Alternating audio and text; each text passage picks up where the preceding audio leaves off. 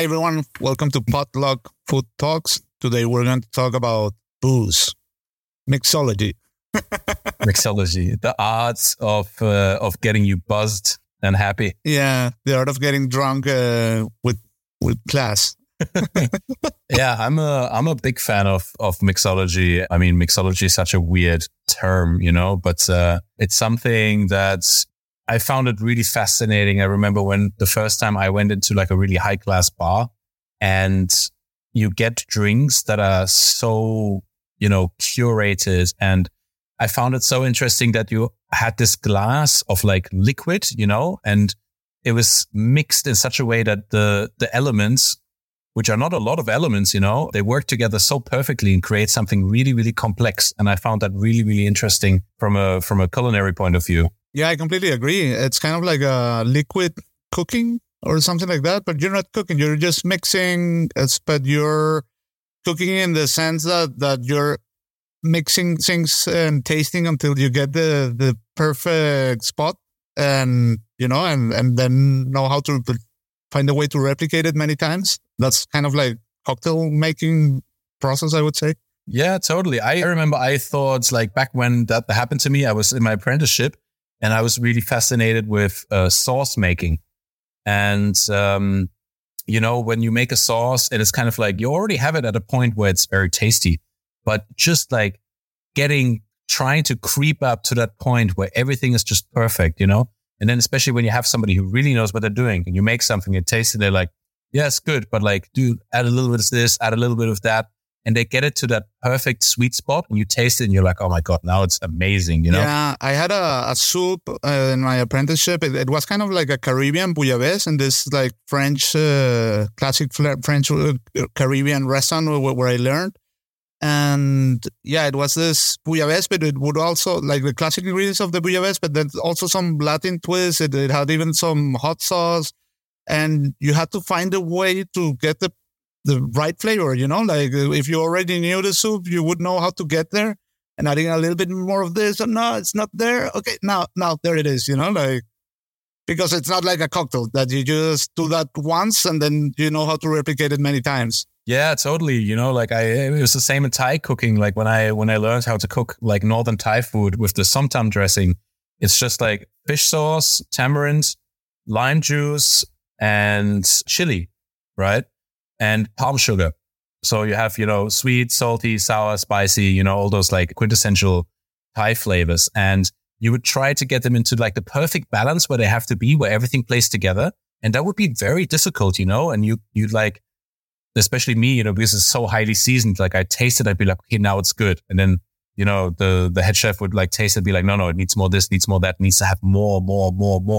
And you season it and season it and season it until it's at that very sweet spot where you couldn't possibly season it anymore, Yeah. And also the thing about cocktails is that the aroma spectrum is, you can have like super dry cocktails, or you can have a dessert cocktail, something that is like let's say a cheesecake made or a milk rice made cocktail, or if we talk about classics like a piña colada, I would say it goes in that direction, while you have other things that are completely dry, like a martini or something like that. Or like really fresh and acidic, like a daiquiri or, those sorts of things. Yeah. And like, I also think that the range of products is really interesting, a lot of the bars that I went to that I found really interesting, like, for example, a bar that we both know well in Berlin, Buck and Breck, which is my favorite bar in the world. It's amazing.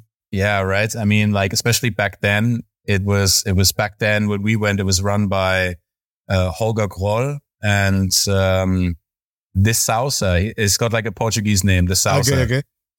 Sorry if I'm pronouncing it wrong. Man, I love that place because the whole experience of going to that place. So to tell the story, that imagine you're walking in Berlin and there is just like a door in the middle of nowhere.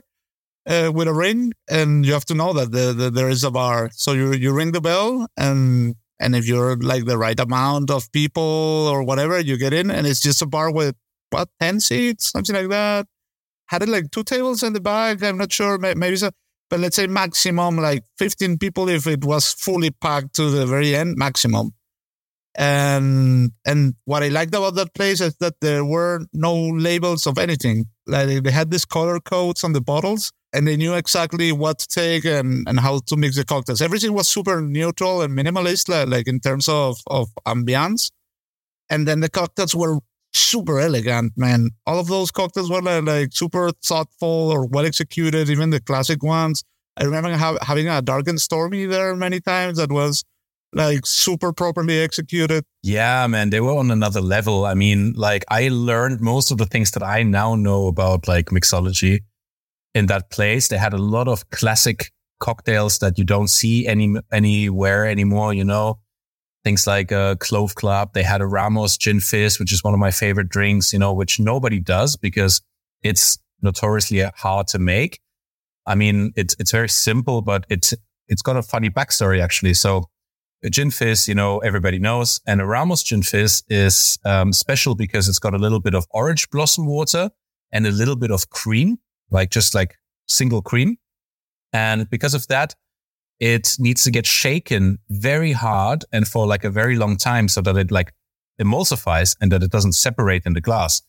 So it comes from this country club where they invented a drink and they had a barman mixing the drinks and then behind him, two guys that he would just hand a shaker to that would just shake and shake and shake and shake and shake and shake and shake because you had to shake it for like a minute solid nonstop. And if you do like 10 in a row, you know, you're exhausted. So every barman just had like guys behind him to shake these drinks. And yeah, they would do things like that. But also on top of that, they would have really special spirits. You know, I remember they had like a mustard seed distillate that they sourced in Germany. You know, they had like a cumin kind of liqueur and like very sort of unusual things that they sourced, you know, that they then used for their cocktails. But also, like you said, you know, the big thing was just that they executed things perfectly. Everything was just spot on, in balance, perfectly executed. The service was amazing, like such a small space and only like two people working at the same time behind the bar, if at all, sometimes just one person. Yeah. And, but they treated you super well. The ambience was amazing. It was sort of like mellow hip hop playing. And it really, for me, like I found it really set the bar for a lot of things. Did you ever try this super crazy piña colada masters in Japan?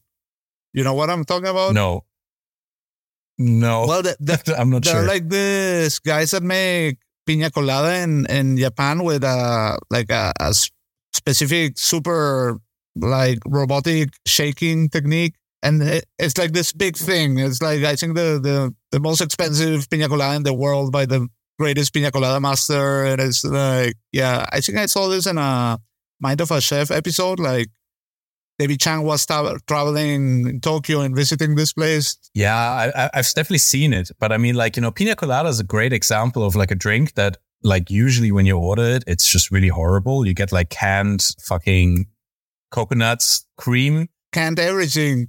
Canned pineapples and canned everything. Everything. And it's like super sweet and like, you know, rum and blah. And it's horrible. It's like creamy and that. But if you get, you know, fresh coconut water, fresh coconut cream, you know, and like fresh juiced pineapple, that stuff's delicious, you know. And then you have a high quality rum and you mix that together. It's an amazing drink. Yeah, I've had nice piña coladas, mainly in Venezuela. And it was quite something, having a super good one. I have good memories of that. Yeah. But I'm not surprised that Japan is on such a forefront of mixology because this like aspect of kind of like getting things to perfection and also the gesture of things, you know, the mixing, because the mixing is very important. You know, you have to think that why do you mix a cocktail with ice? It's just sort of like, it's to cool it down, obviously, but also to dilute it, you know, like, if you would just mix, like, for example, take a Negroni, right? You can, of course, just mix equal parts of Campari, red vermouth and gin and just mix that together and put it in a glass. But it's not going to be the same. It's going to be very brutal. And like stirring it in a glass, you know, with the ice, it cools it down, but it also dilutes the alcohol with the water from the melting ice and getting it to the perfect point where it's right at that sweet spot where it's alcoholic enough, but like not too watery, not too strong. that's really heavy. And that's why, like, I think like this Japanese mentality, this sort of shokunin mentality that fits perfectly. I've been to some amazing bars in Japan. I mean, one really good example is a place called Gen Yamamoto, which also is, it's just one guy behind a counter with this sort of kaiseki attitude to cocktails. It's seasonal cocktails. You have like a omakase cocktail tasting. Nice. And it focuses on regional produce and seasonal produce, so fruits and vegetables and herbs and other ingredients that kind of like are in season at that moment. And then, he presents it, most of the time with something natural, kind of like akin to ikebana. Ikebana is the art of flower arranging in Japan. So you have the drink and something that's a reference to what's in the drink next to it. And it's a super beautiful experience. Oh, nice. I know ikebana, and I've seen this kind of ikebana interactions in food, but not with drinks. That's amazing. Yeah, for sure. Like a cool bar where I was running a lab in a restaurant in Bolivia, and this restaurant, part of the concept was not to use only Bolivian ingredients. And this was cool, especially at the bar, because they wouldn't use any kind of foreign liquors nor soft drinks. And so Coca-Cola was not allowed, or this kind of drinks, So everything was like, it was very organic driven, like making bitters or all kind of kombuchas or fresh juices or all this kind of stuff, infusions and so on. And there was like this guy, his name is Josue Grajeda.